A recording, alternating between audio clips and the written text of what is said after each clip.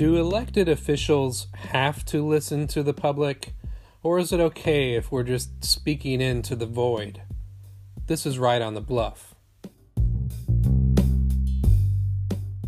A recent Court of Appeals decision has caused some federal, state, and local lawmakers to unblock people on Twitter. That's a good step, but there's more work to be done. Social media and politics are two democratic venues that can foster both positive or negative ends. They can serve as sources of inspiration and growth, or of abuse and division. The choice is ours, but it's time we give thought to what we're contributing to the mix and what we're allowing to influence us. I recently took what has become an annual month away from social media, and upon my return I was curious to see if anything had changed with my access to the Twitter feed of U.S. Representative Steve Cohen.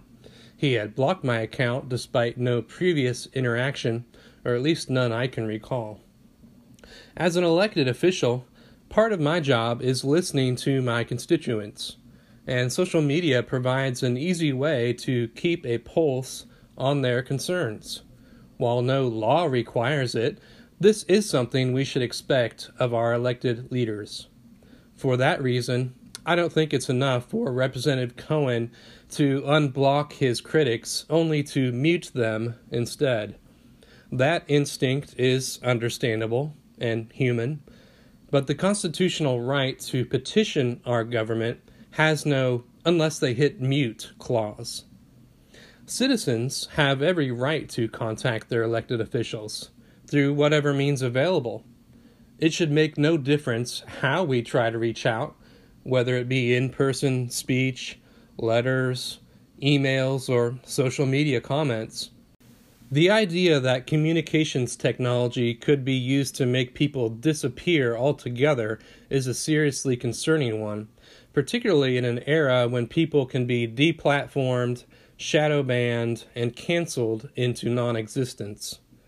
More recently, we learned even the majority leader of the United States Senate can be locked out of his own account, and for the incredulous reason that he had posted threats others had made against him.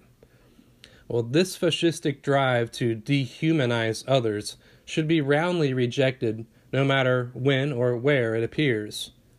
Real leaders will listen to others, even when the criticism is disagreeable, abusive, personal, uncomfortable, or inconvenient. That's part of the job. On the other hand, each of us has a responsibility to behave in a manner worthy of our high calling as American citizens. In this representative republic, all of us are leaders. Our politics and our technology each offer the power to influence others for better or worse. We should hold ourselves and each other to a high standard of conduct. When we fall short of that high standard on social media, it is not a failure of the fingers.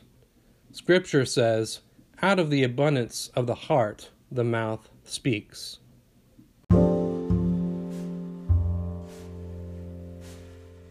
What do you think? Join the conversation at rightonthebluff.com.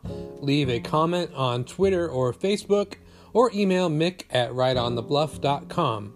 Your reviews are welcome on whatever podcast platform you use, and please subscribe so we can stay in touch.